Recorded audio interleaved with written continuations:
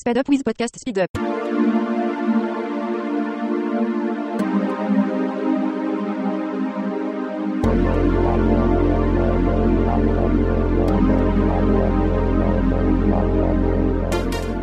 Rationally Speaking is a presentation of New York City skeptics dedicated to promoting critical thinking, skeptical inquiry, and science education. For more information, please visit us at nycskeptics.org.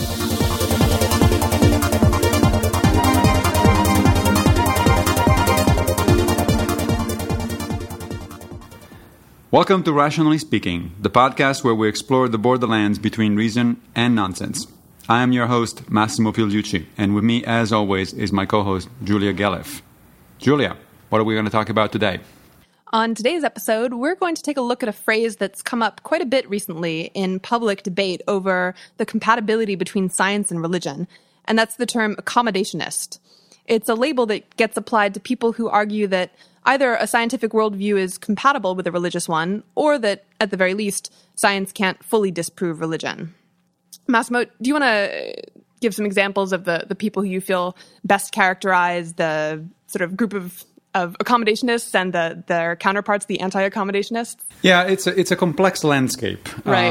And I think it's rather easy to identify some of the characters, the main characters that have been part of this debate. So people like Chris Mooney, for instance, who is an atheist, but who has very recently, for instance, gotten money from the Templeton Foundation for some of his writings, which is a controversial thing in and of itself. As you know, the Templeton Foundation is this large organization that gives a lot of money to scientists who, shall we say, write favorably about religion. That's not the way they put it. Their money is supposed to be furthering the scientific understanding of science. In reality, they've been given the Templeton Prize, which is heftier than the Nobel Prize at this point, and a series of grants. That's what Mooney got, a grant, not the prize. To scientists or writers who are sort of more or less sympathetic toward a reconciliation between science and religion. So Mooney has been accused of being an accommodationist. John Wilkins, who is a philosopher of science, has also been explicitly accused of being an accommodationist. I am being accused of being in the same category, and I'm guessing that people like Eugenie Scott at the National Center for Science Education will fall into that category as well. Then there are people like Ken Miller, my colleague at Brown University, who has been a prominent fighter against intelligent design and other forms of creationism. He couldn't really be accused of being an accommodationist because he's in fact a Catholic. He's not an atheist. So obviously he's on the other side of that the debate. And then there is the side that is represented by what I would call the purists in this arena, which I think definitely include Jerry Coyne, who is an evolutionary biologist at the University of Chicago, P.Z. Myers of the Pharyngula blog, and I would think Richard Dawkins. I don't think that Dawkins himself has actually entered the fray directly. A lot of people on his website have commented on this, but I think it's fair from Dawkins' writings and from his appearances over the last 2 or 3 years to put him into certainly closer to the purist side than the accommodationist side. I don't think anybody would accuse Dawkins of being an accommodationist for sure. So that's the landscape, I think, more or less. So what do the purists say that you think is fundamentally misguided in this debate? Well, the best examples of that are, in fact, I think Dawkins himself and particularly Jerry Coyne. It seems like the position that the purists are taking is that science is sufficient to debunk or disprove or reject religious claims. Now, of course, Dawkins wrote the God Delusion, in which he explicitly says at the beginning of the book that science is capable of rejecting the God hypothesis. Now, he did put a caveat in there.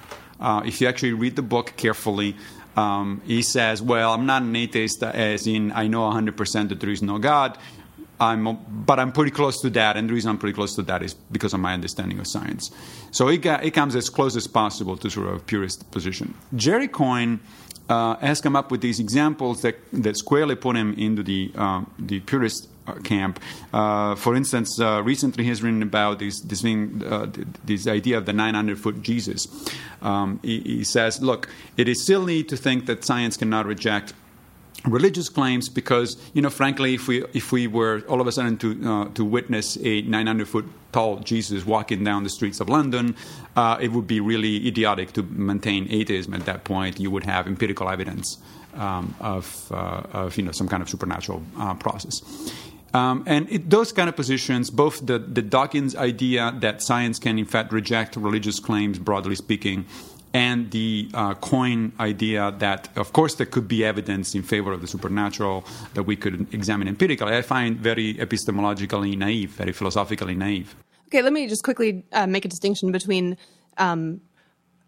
religious claims that of some kind of God or supernatural power that doesn't interact with our world, and then specific religious claims about phenomena that are theoretically observable, like miracles that occur, or the effectiveness of prayer, or the reality of the Shroud of Turin being Jesus' burial shroud. That's right. Now, that's definitely an important distinction. And I don't think anybody that I know of, at least, makes the claim that even within the accommodationist camp, nobody makes the claim that science cannot reject specific claims, empirical claims by religious people. So, for instance, if you say the Earth is 6,000 years old, then you're just wrong.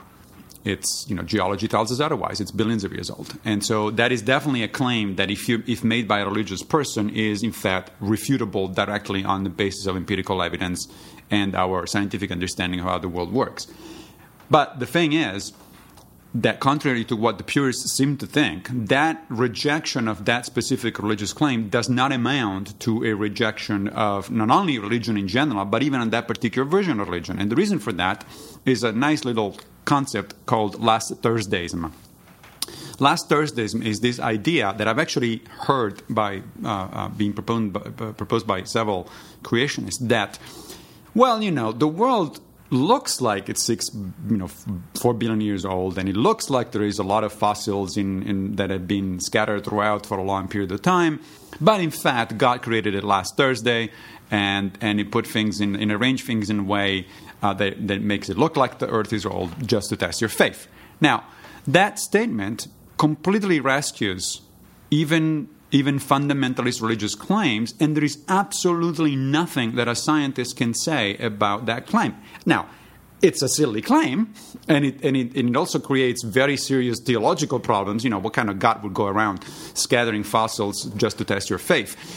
But on scientific grounds, it is absolutely impossible to attack, because it doesn't matter that you show to that person that the fossil record is more consistent with billions of years of evolution. It really simply doesn't matter, because the guys just told you that all of that is an illusion. If you think about it, this is kind of analogous to the radical skepticism in philosophy. This idea that we're in our studios here in Greenwich Village, and we're looking at each other, and at some point, however, you could make the argument that I don't actually exist, that I'm a figment of your imagination. Right? Well, there's nothing I can do to prove to you that I exist. I could question why you would want to imagine being here and doing this kind of thing rather than being somewhere else and having fun. But the fact is, you couldn't reject that claim because there's no physical evidence that could possibly convince you. Even if I get up and slap you in the face and you feel pain, that pain is still created inside your brain. It could still be a matrix-like illusion. There's no empirical evidence at all that prevails against radical skepticism. And the situation is similar, I think, here. Right. So a lot of our commenters addressed the idea of last Thursdayism, and I think they made sort of two main responses to what you were saying. The first is that it's a straw man, that scientists actually think last Thursdayism could actually be disproved. Mintman says, all serious scientists, and certainly people of the caliber you, Massimo, are arguing against, know that there's never 100% certainty, and that last Thursdayism is irrefutable. But if you say that it makes the God question philosophical, then no question in science can be answered by science, as the same ad hoc cop-out can be formulated for everything. That's exactly right. That is exactly right. That is exactly right. And that's one of the things, actually, the commenter has hit the nail right on the head. What I think people like Jerry Coyne, and I suspect to some extent Richard Dawkins do, in fact, is to overestimate the epistemological boundaries of science. It is to broaden them beyond what is reasonable. The commenter is precisely right. You could make the same exact argument against anything that science does.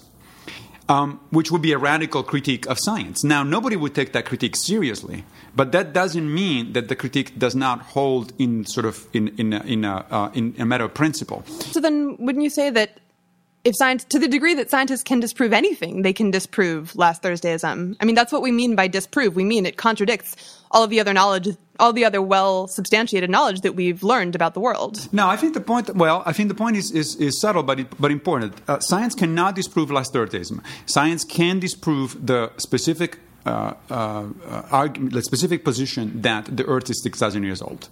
That one we can do. But if somebody plays the last Thursdayism or a variation thereof card, that's where science stops. Science cannot say anything about that sort of solution or that sort of critique. It's not a limit of science. I mean, a lot of my colleagues, unfortunately, take this as saying, "Oh, this is somehow the implication is that it's a fault of science." It's not a fault of science. It is a limit, I suppose, in the sense that what these kind of arguments tell us is that science, precisely because it is based on empirically testable hypotheses, cannot address fundamental metaphysical issues. Science has to take certain things for granted, one of which is the existence of a physical reality. You cannot prove the existence of a physical reality via science. You have to take it for granted. Now, somebody could say, well, that's a limitation of science. Okay, it is, but, we don't get off the ground with science unless we do that. So we just like in mathematics, you have to start with axioms that you cannot prove. Well, the existence of a physical reality is something that you have to take for granted within science and within empiricism. You cannot prove it with that system, with that approach. So you'd agree that the supernatural claims are no different in this problem from any other claim that science tests? Well, there is a distinction there between the specific claims about the supernatural. Again, some of those can be rejected by science. And then there is the broader claim that is more of a metaphysical claim about, but there is a supernatural out there. And the supernatural out there cannot be touched by science. What we can touch is to say, look, if you stay within the empirical ground, what you're saying is silly. But as soon as you leave the empirical ground, that's where science stops. Okay, so that was another common thread in the comment section, that a lot of commenters felt that the idea that there are people who think that science can support what's called philosophical naturalism, right. Yes, that there is nothing but the natural world. There's no such supernatural realm out there.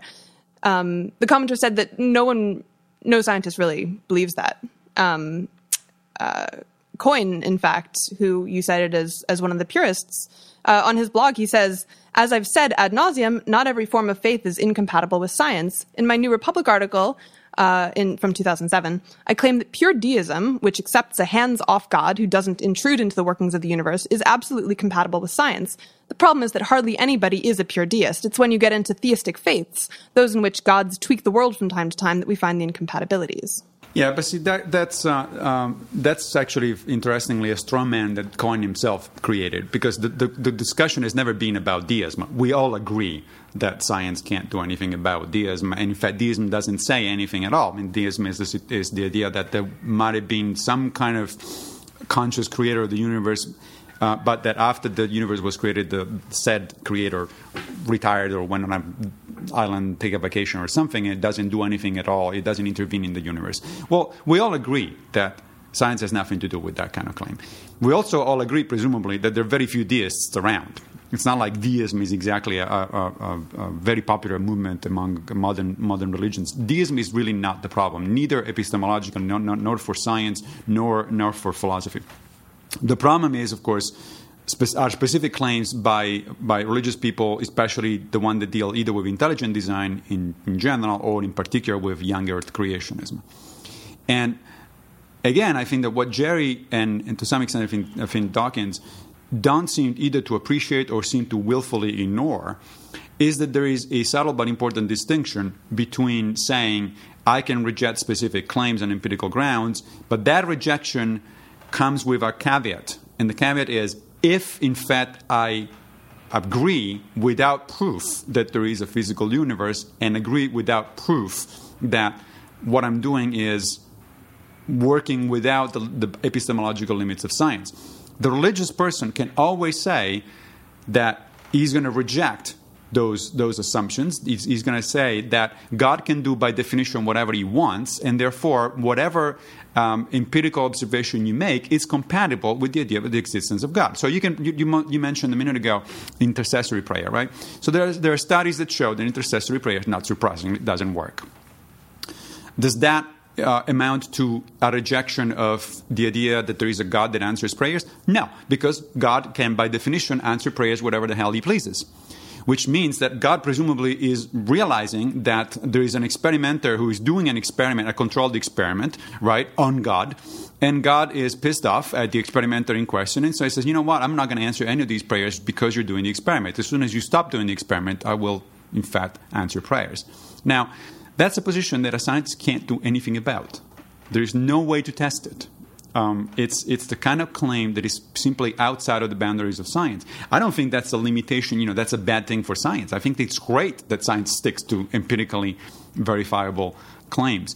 What is not verifiable in the case of religion is the entire framework, is the supernatural framework is not verifiable. Specific claims you can address. But the religionist always has this trump card of saying, yeah, but God wanted it that way, and he can change the empirical results anytime he wants, and there is nothing you can do about it. And you can invoke that sort of supernatural, trump card for anything. It doesn't even have to be religion, I think. Right. One commenter, Kel, said he was recently listening to a podcast that had a debate between a homeopath and a skeptic, and one thing the homeopath tried to do was dismiss the calls of a lack of causal mechanism by decrying the skeptic as a materialist, and saying that, the skeptic couldn't appreciate that homeopathy works, but not through a material agent.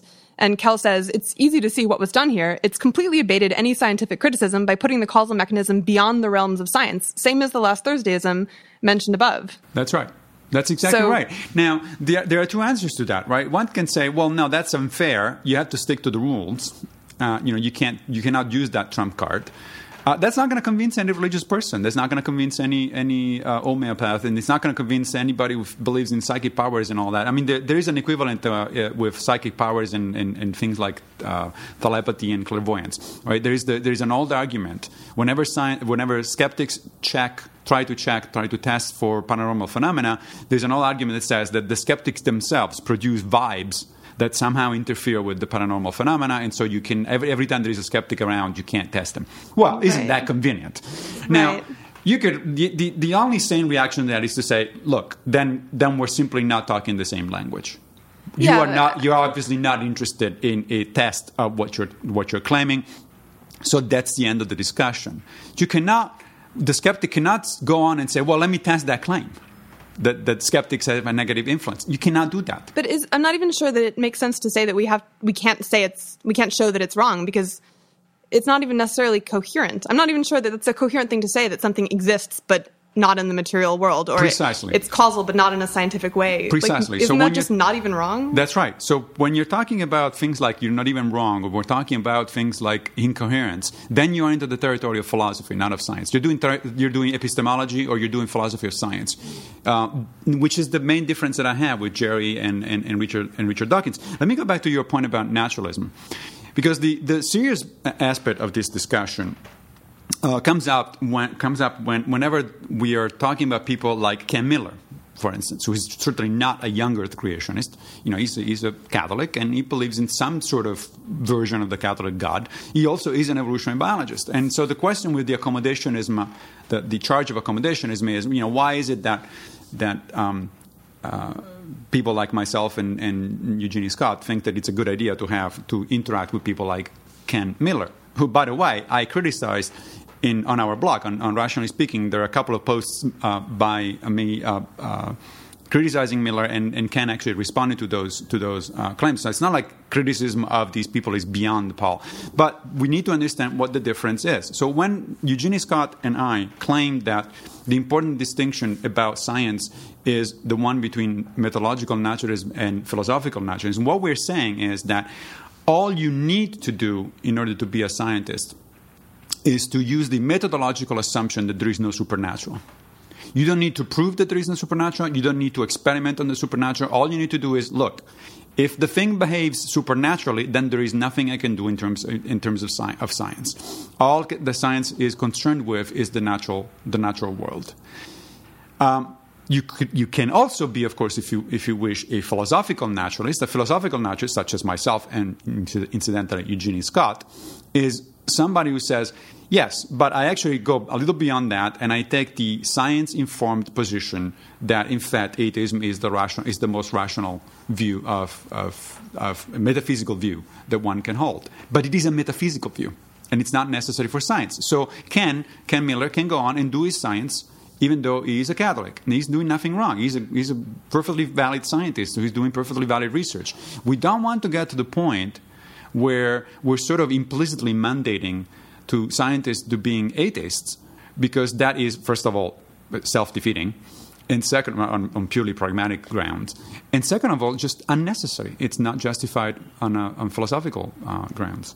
One last point, and then we're going to have to wrap this up and move on to the picks. When people talk about science, I've noticed that they might mean two different things by it. They might mean the scientific method, the process of scientific inquiry, or they might mean the body of facts of knowledge that process has resulted in. So even if the facts aren't contradictory, you could argue that the assumption that the scientific method is the best way to reach truth about the world is incompatible with the assumption that you don't need the scientific method or really any empirical evidence at all. So yes, a good way to put what you just said is something that was written by Richard Feynman, Nobel Prize physicist for his work on quantum mechanics, and I believe we can find the quote around. And he had a very good view of what the real conflict between science and religion actually is. Is this the one from The Meaning of It All? That's right. Okay, so I do have it here. He says, I do believe that there is a conflict between science and religion. The spirit or attitude towards the facts is different in religion from what it is in science. The uncertainty that is necessary in order to appreciate nature is not easily correlated with the feeling of certainty in faith.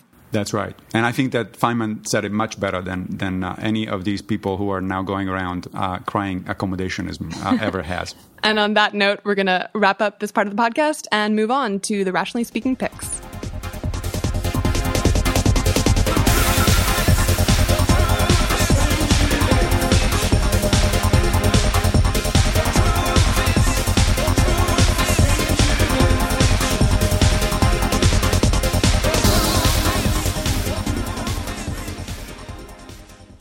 Welcome back. Every episode, Julia and I pick a couple of our favorite books or movies or websites or whatever tickles our rational fancy. Let's start as usual with Julia's pick. Thanks, Massimo. My pick is a book. It's called Conversations on Consciousness: What the Best Minds Think About the Brain, Free Will, and What It Means to Be Human. It's by Susan Blackmore. Basically, the book is a series of interviews, about 20 interviews that she conducts with some of the top names in consciousness research, and that includes philosophers as well as neuroscientists. David Chalmers, Daniel Dennett, Stuart Hameroff, all of the people that you've heard of around here. And Susan Blackmore herself isn't an expert, but she asks a lot of good questions, and she asks the same questions again so that you can compare the answers that are given by all the different respondents. And she touches on a lot of the really sort of fundamental, really tricky questions about consciousness. And the interviews are interesting because it makes it clear how tough it is to talk about the subject, or at least how tough it seems to be for even the experts. So, for instance, she touches on the idea of the zombie, the philosophical zombie. This is a common thought experiment. So she asks, David Chalmers, yeah. Mm-hmm. Yeah, David Chalmers, thanks. So she says, does it even make sense to imagine a being whose brain works exactly like ours, but it's an automaton? There would be no sort of sensation of consciousness experienced by anyone. It would just you'd have the physical workings of the brain going on, but no consciousness. And some of her respondents say, yes, that makes sense, and that's a way to separate out what happens physically in the brain from what we mean by consciousness and qualia. And some other respondents say, no, that doesn't make any sense. That's an incoherent thought experiment. If you have those physical processes occurring, then you have consciousness. You can't just separate that. That's right. Conceptually. In fact, our listeners can find a commentary on David Chalmers that was published on Rationally Speaking, the blog, a few months ago, because I happened to go to the City University of New York Graduate Center where Chalmers was giving a talk. It was not about zombies in that particular case, but he's famous mostly for these thought experiment you're talking about. And I actually count myself among those that think that the thought experiment is in fact incoherent. That I don't think that Chalmers has actually made any point at all. But that could be a whole separate show on just consciousness and what is called the hard problem of consciousness, which is what Chalmers was trying, I think, really unsuccessfully to address. Yeah, and one takeaway that I thought was kind of comforting from one of the interviews was that you mentioned the hard problem, which is how could an understanding of the physical processes of the brain ever really make us feel like we understand what produces these sensations, these qualia, they're often called. I know you hate that word, Massimo. But you'll like this, though. One of the respondents, and I can't remember who it was, said, this isn't a unique problem. We've had plenty of problems in the history of science where the physical explanation that we got didn't make us feel satisfied. Like when people wanted to know what light is, and they, were told these waves of electromagnetic. It didn't feel like they're like, no, but that doesn't explain why I see this light. I have this sensation of light, and it sort of the explanation and the sensation sort of finally collapsed into the same thing as people just got more comfortable with the explanation. I think you're right. But there's also another point that is relevant to this whole discussion of consciousness and qualia, which is qualia is the term that philosophers used for first person experience of things like colors and sounds and things of that sort. And I think that to some extent that goes back to the very basic question of what do we mean by an explanation? Right. Because, for instance, let's take the case of color. I mean, we understand very well the physiology of color and the physics of color. I mean, we know how human beings and other animals perceive color. But if by explanation one means, but all of that knowledge about physiology and physics and so on and so forth doesn't recreate the first-person subjective experience of seeing a color, the color red. Well, of course it doesn't. That's not what an explanation is. An explanation is not a first-person experience. A first-person experience is an experience, which is not the same thing as an explanation. That's a good point. Should we move to the second pick? Yeah, what's your pick, Massimo? Well, since we were talking about earlier about accommodationism and purism as far as philosophy of science, I suppose, is concerned, and one of the people we mentioned was Eugenie Scott, the director of the National Center for Science Education, then my pick for this week is, in fact, the website of the National Center for Science Education, which is ncse.com. It's a great resource for anybody interested in evolution in particular, and the evolution, creation, intelligent design debates. But it's also expanding. So, for instance, I'm just looking at the current incarnation of the page, and it turns out that there are several articles about global warming. Now, why are there articles about global warming on a site that is usually devoted to evolution? Because it turns out that global warming deniers are beginning to use the same language and the same so-called logic that evolution deniers are using. How so? For instance, they use there's a House Concurrent Resolution 1009, says the website, under consideration the South Dakota legislature, that borrows language from anti-evolution legislation because it encourages teachers to present, quote, a balanced and objective view of global warming and related issues. This is exactly the same kind of language that creationists use when they want to introduce legislation that sort of balances the views on evolution. There are a lot of parallels, in fact, among several sort of denying movements. And one can be denying evolution, one can be denying global warming, one can be denying the efficacy of vaccines. All of these have fundamentally the same thing in common. They have a willful rejection of the best findings of science at the core for ideological reasons of one kind or another. They could be religious or not. And they all tend to use the same kind of strategy and the same kind of sort of language. Somebody should do a study, a sociological study about this sort of thing. But in general, I think the National Center for Science Education is a great resource. People should go there, visit the site for the information, the wealth of information that they provide, and also to support them, because we have to remember that the National Center for Science Education, which has a staff of 3 people, is, for all effective purposes, the only organization nationwide that fights the good fight against creationism. And against that, you have to balance the existence of multi-million-dollar per year budget operations, such as the Discovery Institute, the Institute for Creation Research, and so on and so forth. It is a very uneven battle. The creationists have a lot of money and a lot of resources available. And the other side tends to rely on outlets like the National Center for Science Education, and they definitely need all our help. Right. In fact, it was a professional PR firm that came up with the slogan, Teach the Controversy, Exactly. and sort of helped craft the whole media strategy of the creationists, then later redubbed the intelligent design movement that is then, it seems, being copied by other movements as well. So Exactly. Yeah. I think we can wrap it up at this point. Yeah. So that, I guess that concludes another episode of Rationally Speaking. Join us next time for more explorations on the borderlands between reason and nonsense.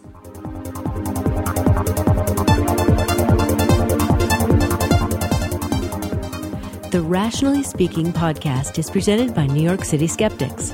For program notes, links, and to get involved in an online conversation about this and other episodes, please visit rationallyspeakingpodcast.org. This podcast is produced by Benny Pollack and recorded in the heart of Greenwich Village, New York. Our theme, Truth, by Todd Rundgren, is used by permission. Thank you for listening.